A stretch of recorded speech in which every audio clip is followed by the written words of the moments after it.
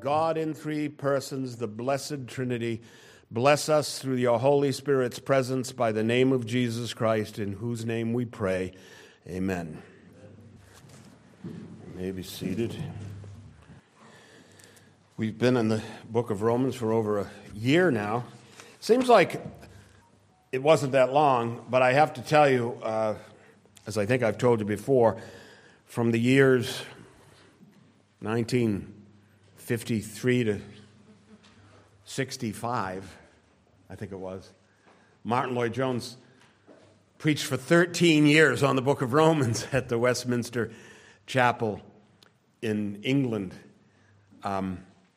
So we shouldn't be surprised that in a year's time we're halfway through the book. He would have only been halfway through chapter 1 or something. But what's that? It does indeed, Stephen. Time flies. I don't know what verse that is, but I'm sure it's there somewhere. All right, so I'm going to ask you to open Romans chapter 8 this morning. I'm going to read to you verse 28. Verse 28. I would imagine that a lot of you old-time fundamentalists committed this verse to memory. It was a, quote, memory verse for many years for a lot of us who go back a little bit. And so Paul writes, "And we know that all things work together for good to those who love God, to those who are the called according to his purpose." Since it's only one verse, I'm going to read it again. "And we know that all things work together for good for those who love God, to those who are the called according to his purpose." Our Father, in Jesus' name, bless this, the reading and proclamation of your holy word. Amen. And so there it is. And the apostle begins by taking something not so much for granted, but what he's saying is, I've preached to you now for 8 chapters, so we ought to know something, and we know that all things work together for good. He taught us about justification. It can't fizzle out. You can't make it go away. You didn't make it come. I hope we understand the sovereignty of God in these things. However, we do have a part to play. And so I'm going to give you this morning the good news of the verse, which is obvious. There's a little bad news in the verse for some. And I hope to unload the bad news at the end and have you leaving the place very dour and full of woe. But so we have before us one of the most gracious, all-encompassing promises of God imaginable. Imagine all things. I mean, you can think of so many things and say, how could that possibly work together for good? It's so bad. But the promise is all things, and I'm going to go into that deeply this morning.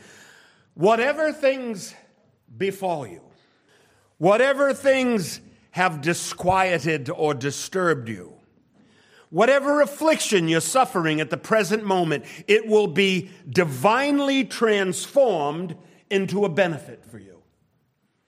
Everything, good or evil, desirable or undesirable, will enrich and enhance your life and will all move you towards spiritual perfection, which is God's purpose for your life.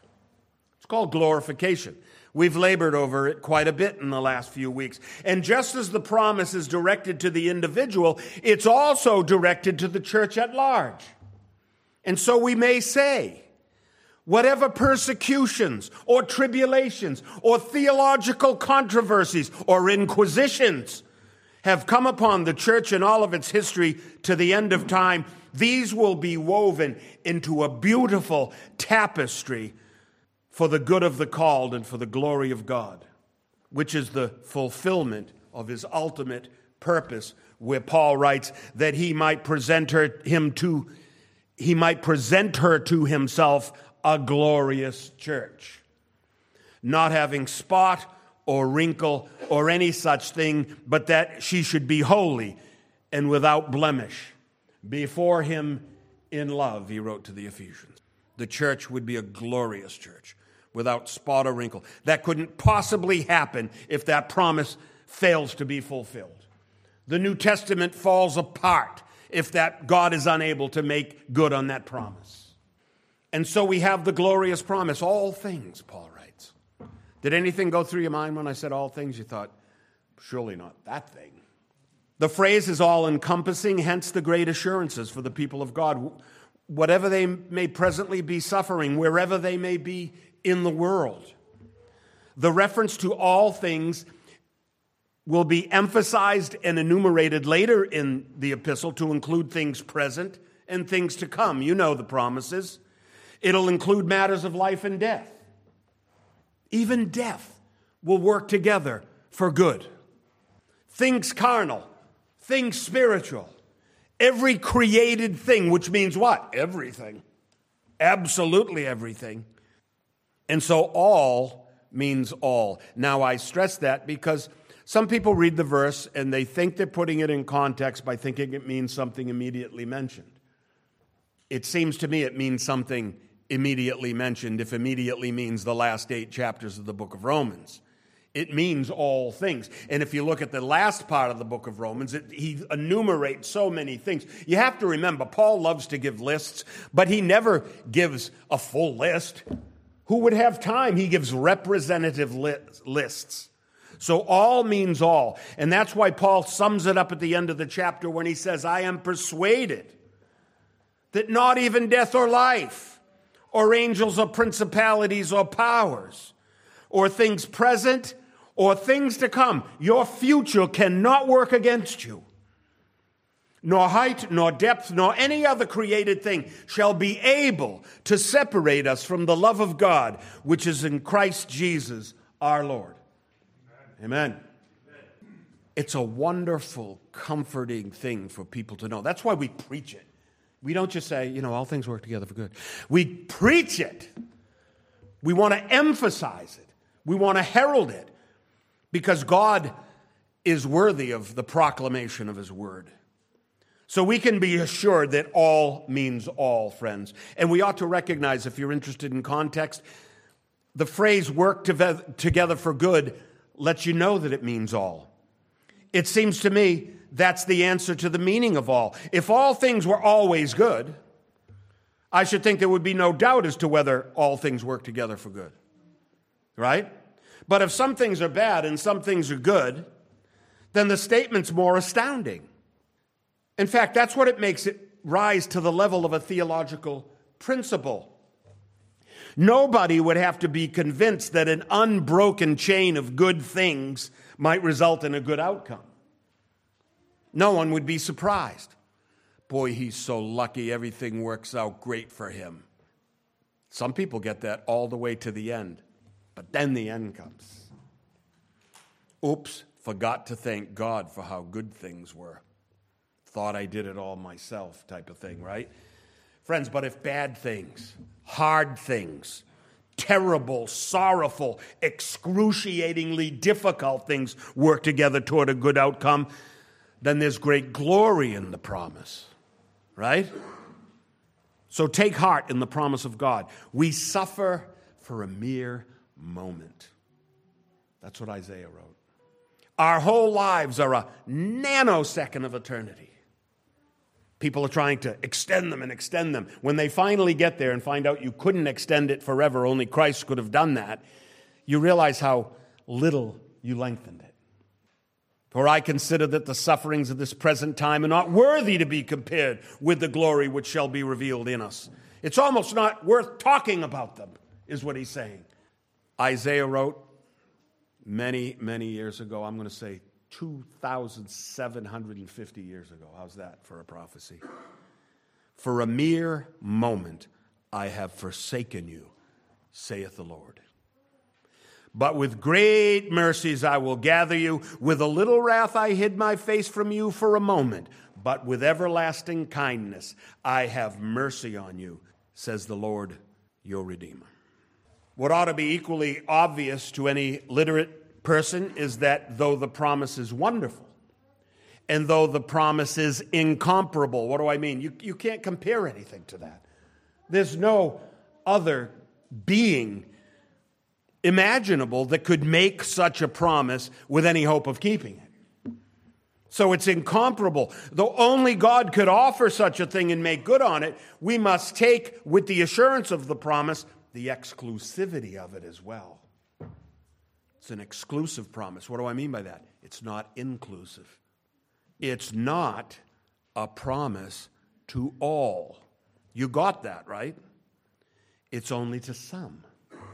I've heard this verse abused all my Christian life. I've heard people do excruciatingly evil things, foolish things, stupid things, and say, oh, well, all things work together for good. So blithely refer to such a glorious thing. No, my friend, all things do not work together for good. All things work together for good for those who love God, Paul says. Right away, it's inclusive and it's exclusive, isn't it? It's only for one group. And make no mistake, the beloved apostle is careful with his words. It's not a promise for mere believers. A lot of people claim to believe in Christ. They believe in the facts of things, right? It's not a promise to any but those who have a sincere love of God. Paul was very careful in his wording. There's a reason he didn't merely infer that all things work together for good for those who say they love God. We just had a talk about it this morning. Oh, I love the word. I want to worship God. And where are you? You're not here. It's not for those who merely profess to believe in Christ. There's a reason why he says for those who love God. It's that love implies so much more than mere belief. You get that, right? Love implies so much more than mere belief. I remember back when I started out in the faith and Ken was my pastor, whenever he talked about someone who was a believer that he respected, he didn't say, oh, they believe. He said, oh, they love the Lord. Oh, that person loves the Lord. That's how we spoke of it. It mattered. It's different. If your belief hasn't turned you to love, it's not real belief. Well, it's not real faith. There's a reason why he didn't just say work together for good for those who profess a mere belief in Christ. It's that love implies so much more than naked belief. For how can naked assent? You know what assent means? It's like I give you a list of things and you say, I concede that those are true. You've assented. There's no faith involved in that. Just an intellectual assent. Right? You can't be saved apart from love of God. Can a true disciple be a believer in God without a love for God? Think about this. You're standing at the last judgment. The judge is there, the glorious Lord. And he asks you what he asked Peter. Peter, do you love me? Oh, Lord, you know that I love you. Then do something about it. Feed my sheep. Right? Can you imagine standing there saying, well, I believe you were born in the manger. I believe you had an extraordinary life, were buried and rose up on the third day. I thought you were kind of mean to some people, so, I'm a little lacking in love, but my belief is all intact and I expect to be entered in. How can you possibly think you can separate that? Because what you think in your mind, you might as well be telling it directly to God. Don't wait for the last judgment. Work it out. In fact, work it out today as I go through this. Can a true disciple be a believer in God without a love for God? How can God be known apart from love when the Apostle John tells us repeatedly that God is love? Or does an increasing knowledge of God increase our love for God? What do you think about that? Does increasing knowledge of God, going deeper into the Scriptures to understand His character and His purpose, wouldn't that increase our love for Him? Certainly our respect for Him. Paul wrote that very thing to the Philippians where he wrote, and this I pray, that your love may abound still more in knowledge. Love abounds in knowledge. Why do you think we add these ministries to the church? I have people say to me all the time, Sunday's not enough. So we need to gather Thursdays and Saturday mornings and Tuesday mornings, right? We need to gather. We need to come together. To know God is to love God, and to know more of God is to love God more. It could hardly be said that a true believer is not at the same time a sincere lover. Belief is a function of the head, and it must begin there, and you know I emphasize that. Love makes its home in the heart of man. You know, I looked that up. The Greek word for heart is cardia. You might have guessed, right? You know what hardness of heart is? Sclerocardia. Ever hear of arteriosclerosis, the hardening of the arteries? Sclerocardia, the hardening of the heart. As you see, Greek amuses me from time to time. We all know that the intellect is of primary importance in the process of becoming a Christian, right? The intellect. You have to know some things. There's certain facts that must be known and accepted for us to presume to call ourselves Christians, right? That's why we study doctrine. Well, this guy doesn't believe, this whole group doesn't even believe that Jesus Christ is God, one with the Father. They don't even believe that. That's a heretical belief. That's a belief that you cannot come to Christ with. It separates you from the true gospel and the true people of God. There are certain errors that don't do that are not so fundamental, but there are certain few facts that we have to know. Surely we have to know that Christ was born according to the Scriptures. What does that mean? Born of a virgin. But that's impossible. You know, I had, and I know I've told you this, a minister for almost 2 years who came right out and admitted he didn't believe in the virgin birth. He had a problem with that. What Christ do you accept then? What gospel is your gospel? If it didn't begin on cue, how does it end rightly? I'm talking a minister in the church. So you have to believe he was born of a virgin, or it isn't the Christ of Scripture. You have to believe he died on a cross, he was buried 3 days, he rose on the third. These are a few of the essential facts of faith, but you could not build your life on facts alone. And by the way, there's a name for that belief. When you build your life on facts alone. Ever hear of it? Sandemanianism. Anybody? I know Dr. Roach has heard of it, but Sandemanianism. Robert Sandeman, a Scottish theologian circa 1760, posited the notion that saving faith is nothing more than simple assent to the divine testimony regarding Jesus Christ. Friends, any historian worth his salt believes in the basic facts about Jesus' life and is not a believer. Right? There's a few historians that don't believe he existed at all. That takes a monumental leap of stupidity. There's so much evidence of it, not to mention all of us for 2,000 years, going through persecution and increasing. Every time the Romans persecuted the church, it increased, right?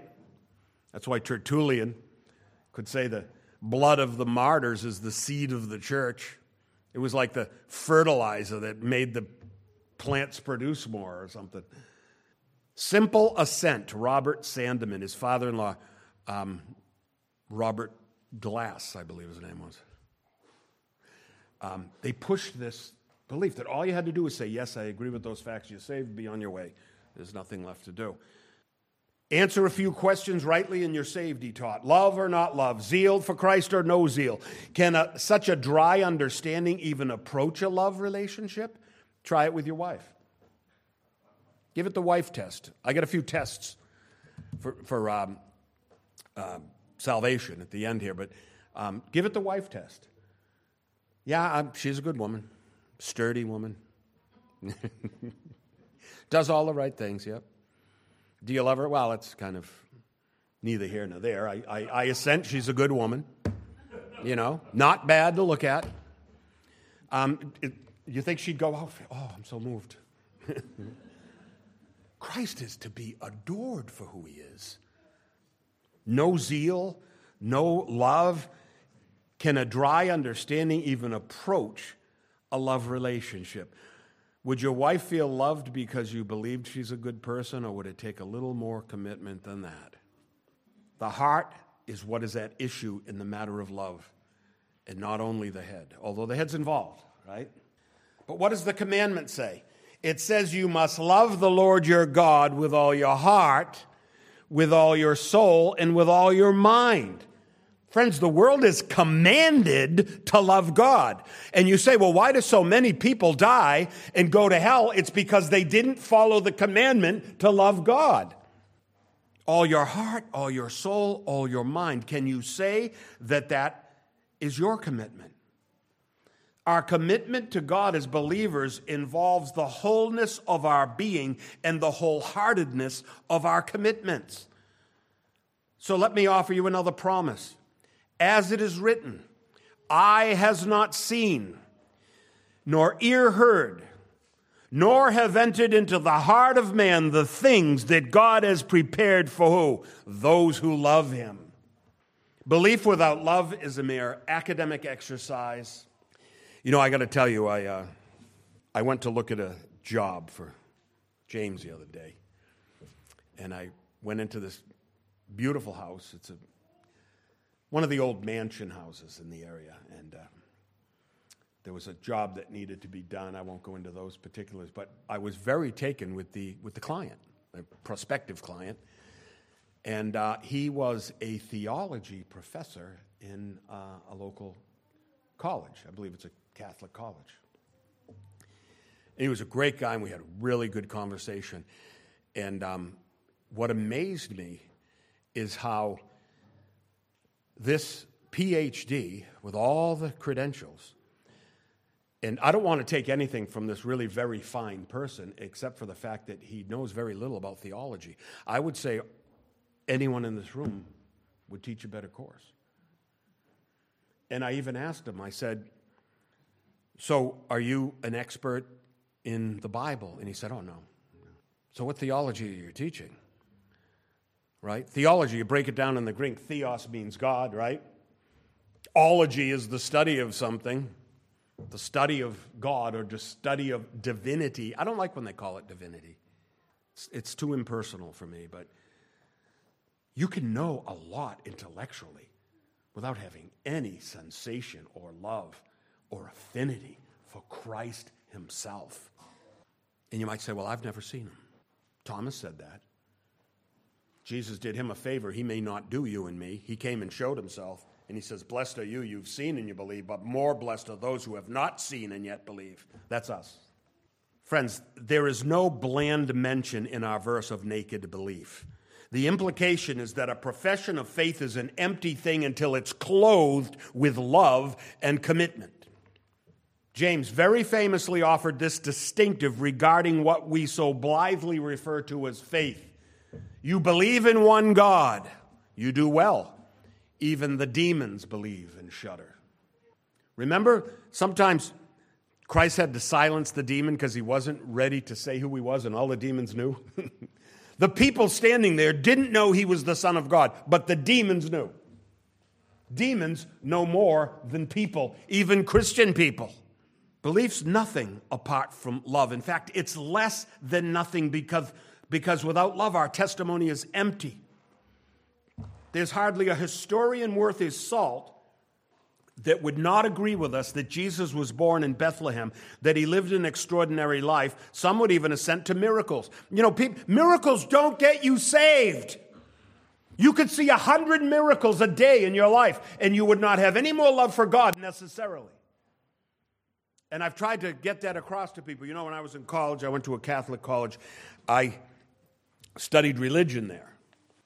And you learn a lot about the facts. And the Bible was, of course, included. Although you had to have a religion elective, but it could be Hinduism. It could be, Baha'i or something. It could be any religion that you wanted. And I just wanted to study the Bible. I had no understanding of it other than I knew it was the basis of all Western literature, and it might be good to know the symbolic references that all the great writers refer to. So I studied it there. But I really learned nothing of the depth of a relationship with God. In fact, we had a book, a text given to us. Maybe you've heard of it. The Quest for the Historical Jesus. Anybody? Albert Schweitzer. Anyone remember Albert Schweitzer? Was he World War I era philanthropist? Did a lot of great things. Was a great musician. Very much a Renaissance man. Was a great philanthropist. missionary of sorts around the world. He was a medical doctor, gave his gifts to heal people all over the world. And he wrote a book decrying even the historical existence of Christ. He claimed he didn't even walk the earth. It's total myth. A man with all those credentials, with all that intellectual power, denied something so obvious. I could almost understand, because you have to have faith in Christ to know certain things and to have a certain affinity for him and a love for him and have the reality of him in your life so close that you might actually pray to him. I can see just being smart enough to say, well, yeah, he certainly walked the earth in Roman times. There's so much extra biblical evidence of that. Even if you never read the Bible, you would know that. Look at the church, the Christianity throughout the world, all through the medieval period, all through the modern period, beginning with Luther, right up to the present day, the postmodern era. Look at all the explosive churches all over the world. You would have to believe that it was founded on something. And he even rejected that. It's amazing what the human mind can conjure up for itself when it's left in darkness. With all the good works he did, he had no promise to rely on in the end, and led many astray. Belief is nothing apart from love. And even people that don't love God, many people believe in miracles. You know, it's funny. So often when someone finds out I'm a minister of the gospel, one of the first things they do is tell me about a miracle that they saw. I had a friend do that recently. He knows I'm a teacher. We talk a lot. He's a local contractor and he's a friend. And he wanted me to know that he's had some relationship with spiritual things. And he told me he had a camera in his barn. And he went back and looked at the tape, and he saw all these spirits flying around in the camera. And I said to him what I think you should say if someone says something like that. You should say what I said. I said, well, you know, the Bible doesn't talk about that. It doesn't talk about spirits flying around. I think they were fireflies, but you can think what you want, you know. But he was trying to, and he was saying he was reading his Bible lately, so I didn't want to squelch the whole thing. But seeing something miraculous doesn't get you saved. And I can prove it. Even his opponents assented to certain miracles. At the tomb of Lazarus, we read this. The chief priests and the Pharisees gathered a council and said, what shall we do? This man works many signs. The council of elders in Jerusalem said the same of the followers of Christ. Luke writes, what shall we do to these men, Peter and John? For indeed a notable miracle has been done through them. It's evident to all who dwell in Jerusalem, and we cannot deny the miracle. The unbelievers believed in the miracle and thought nothing of Christ. Now, belief in miracles is not saving faith. Hold your talk of miracles when you're preaching the gospel. It might just take you to a place where someone says, I had an experience too. I'm like you. You're missing the whole point. Like Jesus said, you came out to the wilderness because you wanted more loaves and fishes. You remembered the loaves and the fishes, he said. Belief in miracles is not saving faith, and it's obvious from the verses that it has nothing whatever to do with love. Even if you saw a miracle in your life, how does that make you love Christ? You have to know Christ. A miracle does really almost nothing. I said that, and I preached that, and I taught on a series on miracles. If you're very careful in the Bible, you'll find that miracles are sometimes hundreds or thousands of years apart in the Scripture. It seems, because it's a fairly compact book, that they're happening all over the place all the time, and they're really not. They're really not. There were little seasons of life where they happened, right? And so I said that fact, and I've had someone in the church come up to me and say, we really need a miracle in our life, and I know you don't believe in miracles, but I went, when did I ever say can't you keep two thoughts in your head at one time? Of course I believe in them. I just don't think they have the same impact as many other people think they do. Not that I don't pray for them now and then, I do. I've been a recipient of miraculous healings. My wife has been as well. I much assent to the gracious glory of God to heal us upon request. But even that doesn't get a man saved. A lot of the people that came out to Christ that were saved, that were healed from lameness or blindness or deafness, they're not all necessarily believers, and we shouldn't think that they are. Remember what Paul said, though I speak with the tongues of men and of angels, but have not love, I've become sounding brass or a clanging cymbal, a noisemaker. Though I have the gift of prophecy and understand all mysteries, and teach theology in the colleges and all knowledge, and though I have all faith so that I could remove mountains, but have not love, I am nothing. And though I bestow all my goods to feed the poor, because I'm a really good guy, and though I give my body to be burned, but have not love, it profits me nothing. Some emphasize professions of faith, others emphasize personal testimonies, but the Lord looks at the heart, and guess what? So should we. Oh, but Pastor, we can't see the heart. Only God can see the heart. I'm not so sure about that. I'm not so sure about that. I think, you ever hear the phrase, he wears his heart on his sleeve? You can tell a guy's heart a lot by what he says and does. Now, you can't anchor it and be certain and add a book to the Bible about it. But remember the parable of the two brothers, the two sons, I think it's called. Matthew 22, the Lord tells the story of the father. He goes to his brothers, and both are asked by their father to work in his vineyard. Boy, anyone with sons knows about this. Come out and work in my vineyard. One says no, but he repents and goes to work anyway. The other says yes, but he never shows up, right? And so Jesus asks, which of the two did the will of God? They all got it right. Everybody knew the heart of the guy who did the thing and didn't say the thing. It ain't about saying, it's about doing. And don't correct my grammar. I say ain't for impact sometimes. Wakes us up. So the answer was easily arrived at, even by the young apostles. The one who showed up did the will of God. Love is known by the actions that it prompts. That's the definition in the lexicon of agape. Love's invisible. I asked one of my nieces one time, I said, does your mother love you? She said, yeah. I said, how do you know? Show me.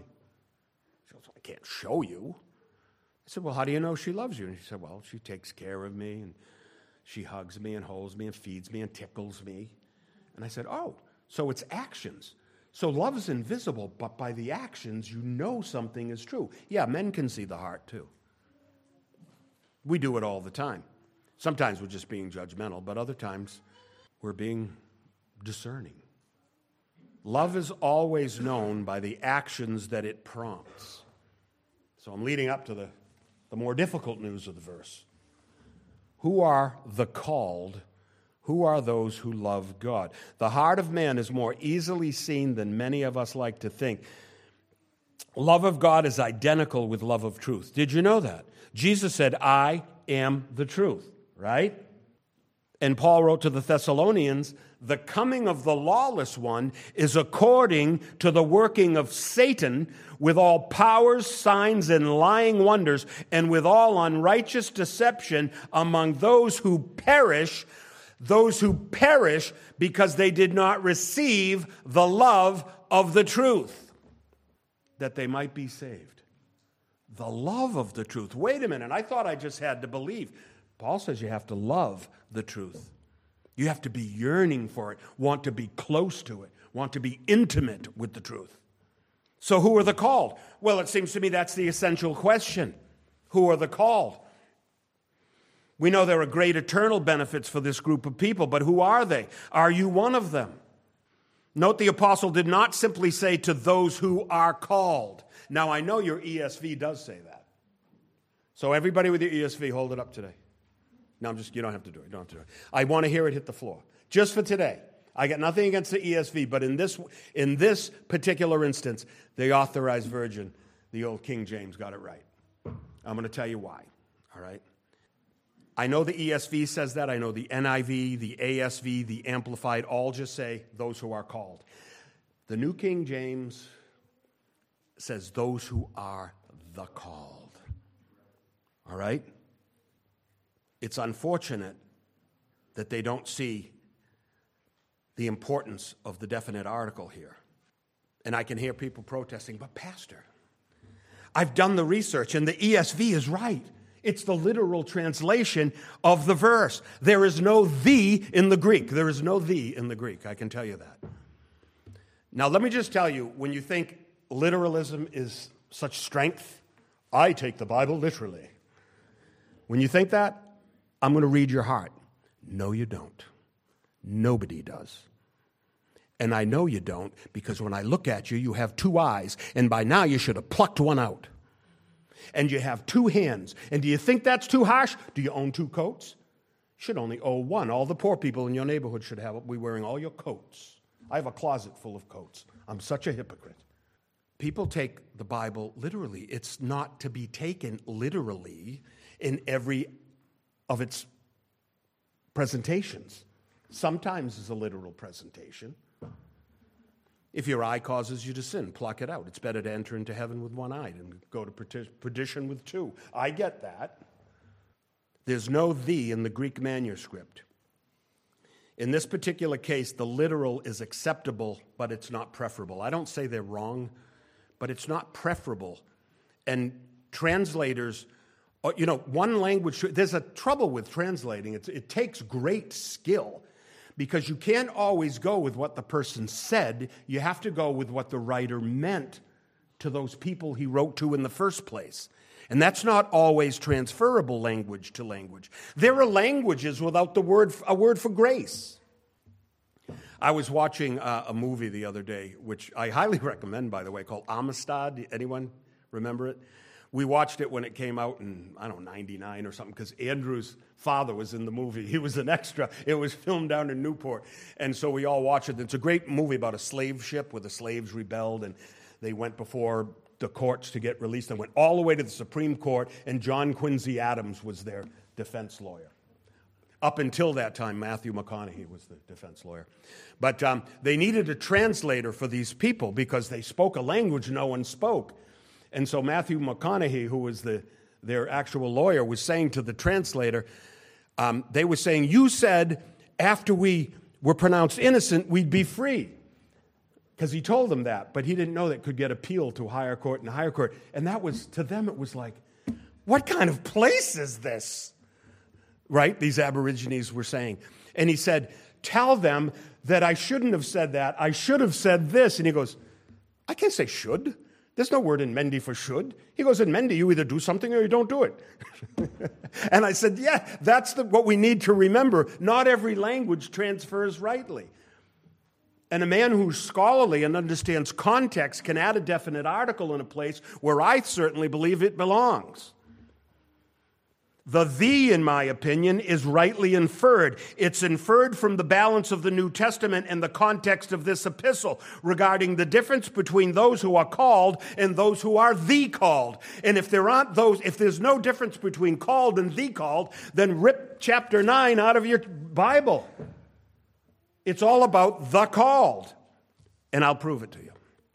So I submit to you that if we presume that those who are called receive the benefits of the promises of God, our whole theology falls apart. Why? Because all men are called. Did you know that? We talk about calling. Well, I have a calling.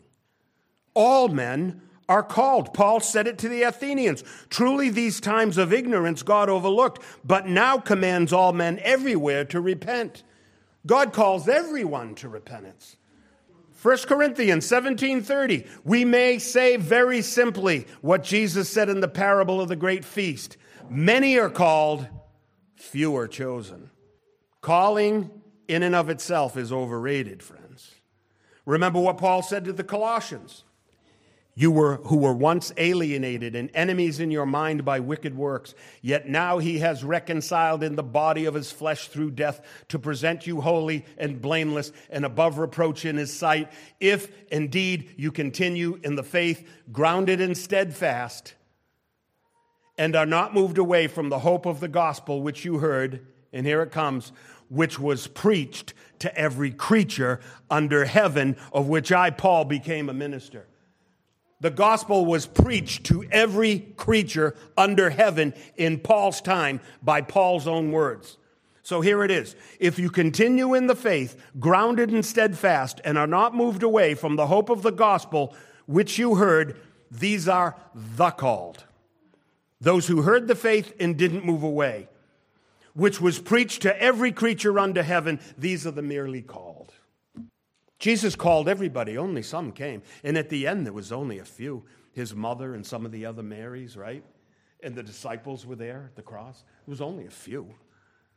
All those people came out at the triumphal entry into Jerusalem, and they saw him riding in according to Zechariah's prophecy, and he's on the colt of a donkey, right?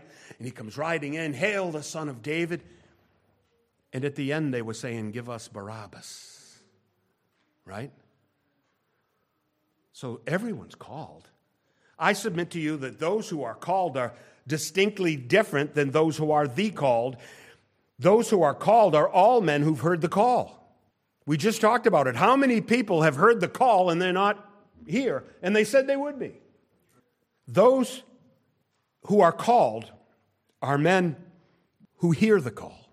Those who are the called are those who heed the call. That's why it's good that they added the article. You may be tempted at this point to take a breath of assurance. Guess I'm okay. I've heeded the call. Well, let me challenge you this morning. Perhaps we should test your faith this morning.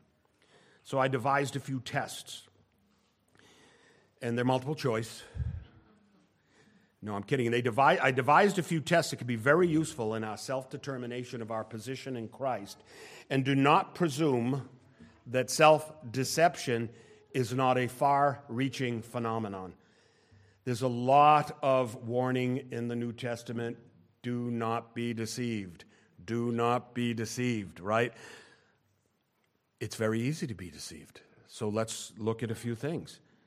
We are those who are far more comfortable judging other people by their works and ourselves by our good intention. So I offer you my first test. My first test is called the Malachi test. Now I call it that because there's a section in Malachi that I'm not going to use here where God actually says, "Test me. Prove me now in this. Bring all the tithe into the storehouse, and I'll open the windows of heaven for you and pour out a blessing such there'll not be room to contain it." He begins the whole thing by, how will a man rob God? How have we robbed you, God? He said, in tithes and offerings. But he said, test me. Test my side of the bargain. And so the Malachi test this morning is this. God puts his priests to the test. He asks them why they offer defiled food on my altar. Remember, the priests had to always find the perfect sacrifice. No blot, no blemish, right? You can't just choose the sacrifices that you would have thrown away anyways. You know, like you do when you feel so good about yourself, when you take all your junky, ratty clothes and throw them in the Goodwill box. I feel so good giving that stuff away. Those will boxes are all over Lakeville, and they're all full of old underwear. But I'm being cynical. Forgive me. Why do you offer defiled food on my altar? The priest asks in return. They say, in what way have we offered you defiled food? God says, by saying that the table of the Lord is contemptible. And when you offer the blind as sacrifice, is it not evil? And when you offer the lame and the sick, is it not evil? So here comes the Lord's test. You ready? Give it to your governors. You'll give it to me. Will you offer it to your governors? Would he be pleased with you, the Lord says? Would he accept you favorably? I have no pleasure in you, says the Lord of hosts. Did you give your best to God, or did you give the old worn-out, haggard part of yourself? In how many simple ways do we do the same? How many times would we be late for work? Uh-oh. Ken would say, now you're meddling. How many times would you be late for work? I'll tell you how many. 0. Because your governor, your boss, would not accept it. He won't accept the myriad of lame excuses that you pass off to God as legitimate reasons for dishonoring the call to worship over and over and over again. I get the text. The texts come in. I won't be there. I can't do this. This came up. That came up. I'm telling you, be careful of that. Be careful that you're giving your best to God and not to someone else, because if you're giving your best to your earthly master, then he is your God. And he has become an idol. That is the definition of idolatry.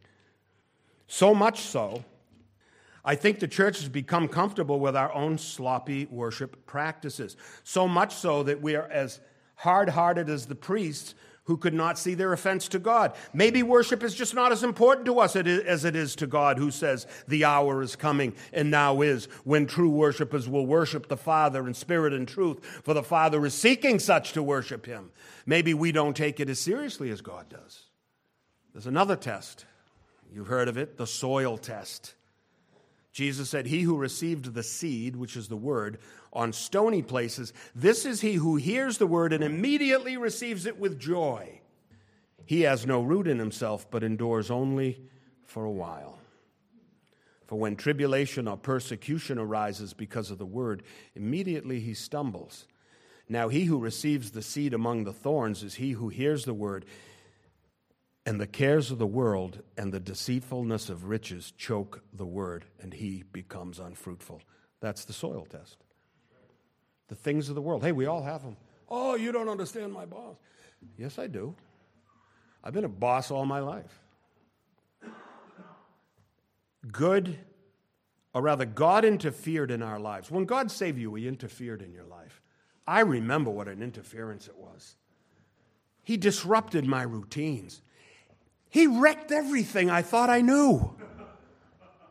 Nothing was right. I was wrong. I was really, really smart, though. And I convinced everyone how smart I was and how right I was. And God interfered in that.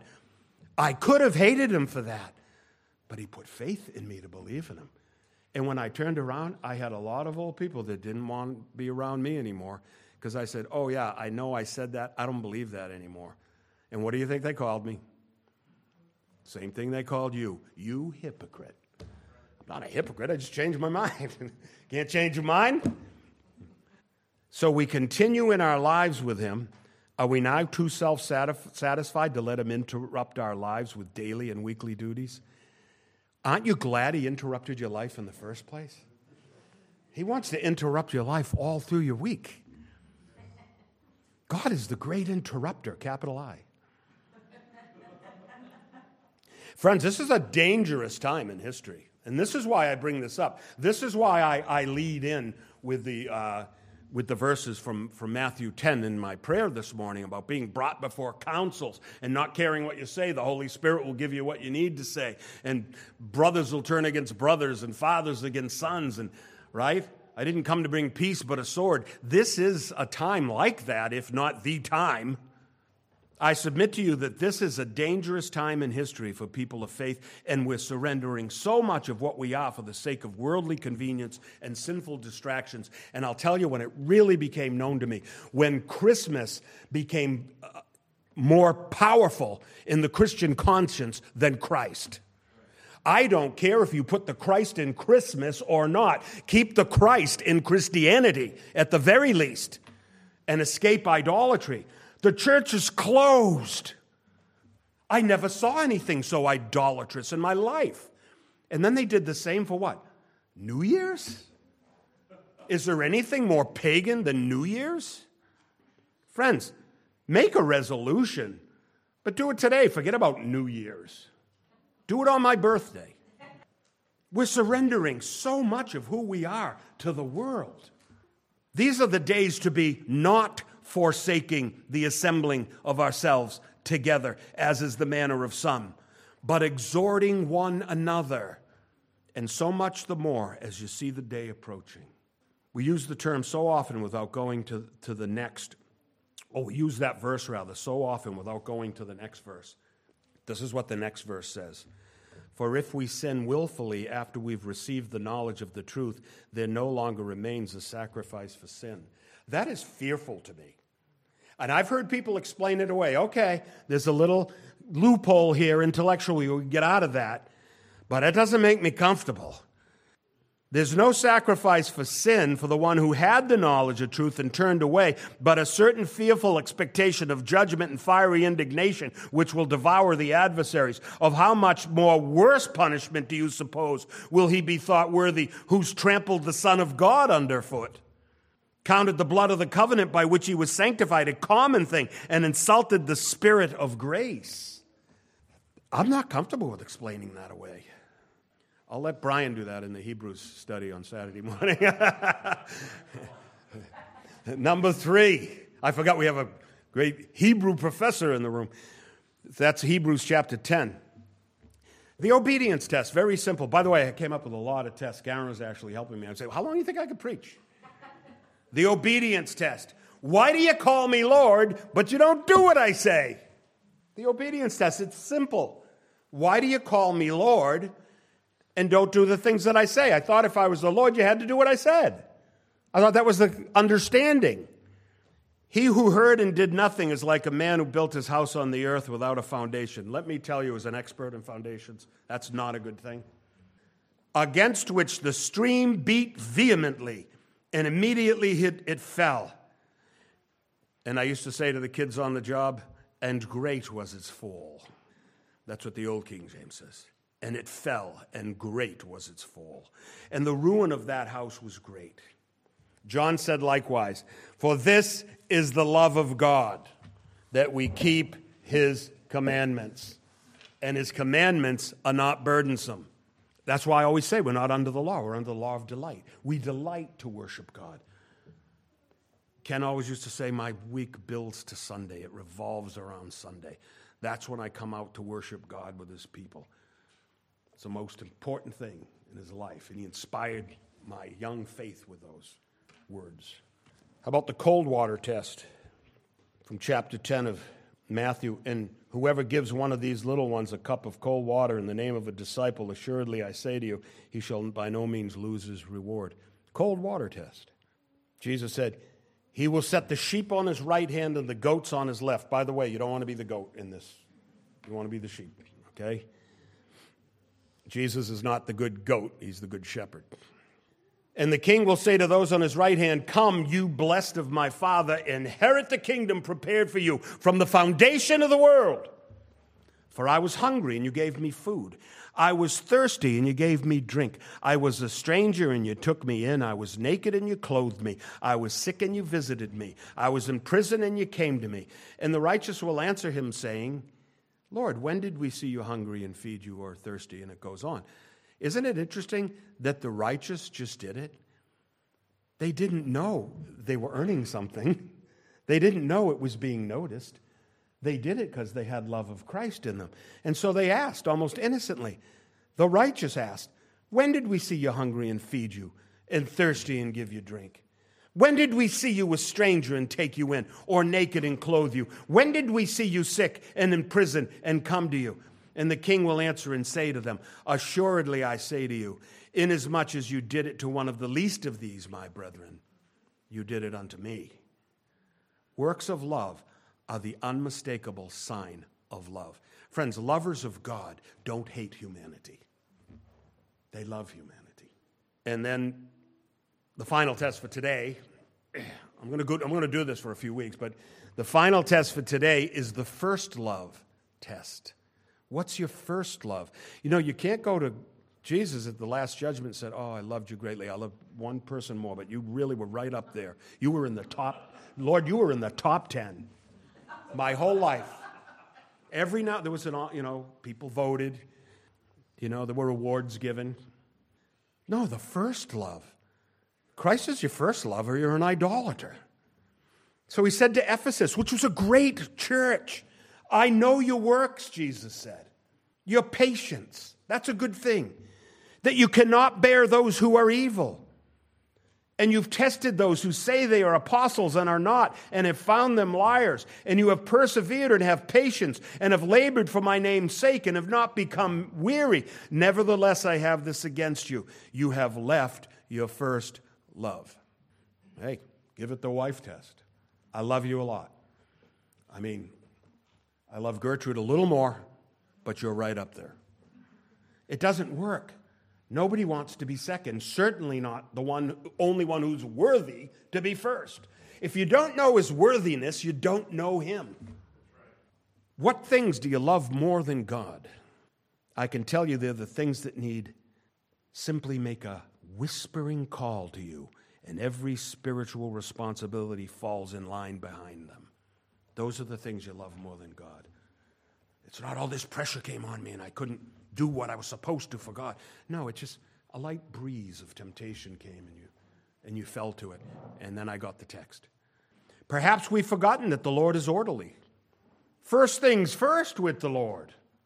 He gives us a list of priorities, and though we may have many things right and do not escape his notice, order is a part of righteousness. First things first. The love of God expressed in worship and obedience to his commands is always first and foremost in his sight. And so he said to the church of Ephesus, and we say this to all the churches in all times, remember therefore from where you have fallen, repent and do the first works. In other words, you put me on the back burner, but there's a way back. Come back, do the first works. Works are important to the Christian. They show what's in our heart. Repent and do the first works, or else I'll come to you quickly and remove your lampstand from its place unless you repent. I don't know what the lampstand is, but I suggest to you it's the light of the knowledge of God in the church. In the ancient temple, there were 4 gigantic lampstands. If you've ever seen a picture of it, it's an awesome thing. Repent. There's a way back. Do the first works like you used to do, or else I'll remove your lampstand. In other words, you can't just keep putting me second place. I'm your first love or no love at all. Father, in Jesus' name, let us order our lives rightly before you. We know the way, Lord. We know the way. We know that all things work together for good to those who love God, to those who are the called according to his purpose. Oh, Father, let this accrue to our benefit. Let us be those who have heard the word of God and submitted to it, who know the Christ of Scripture and recognize you, O Lord. We pray, give us this knowledge anew. In Jesus' name, amen.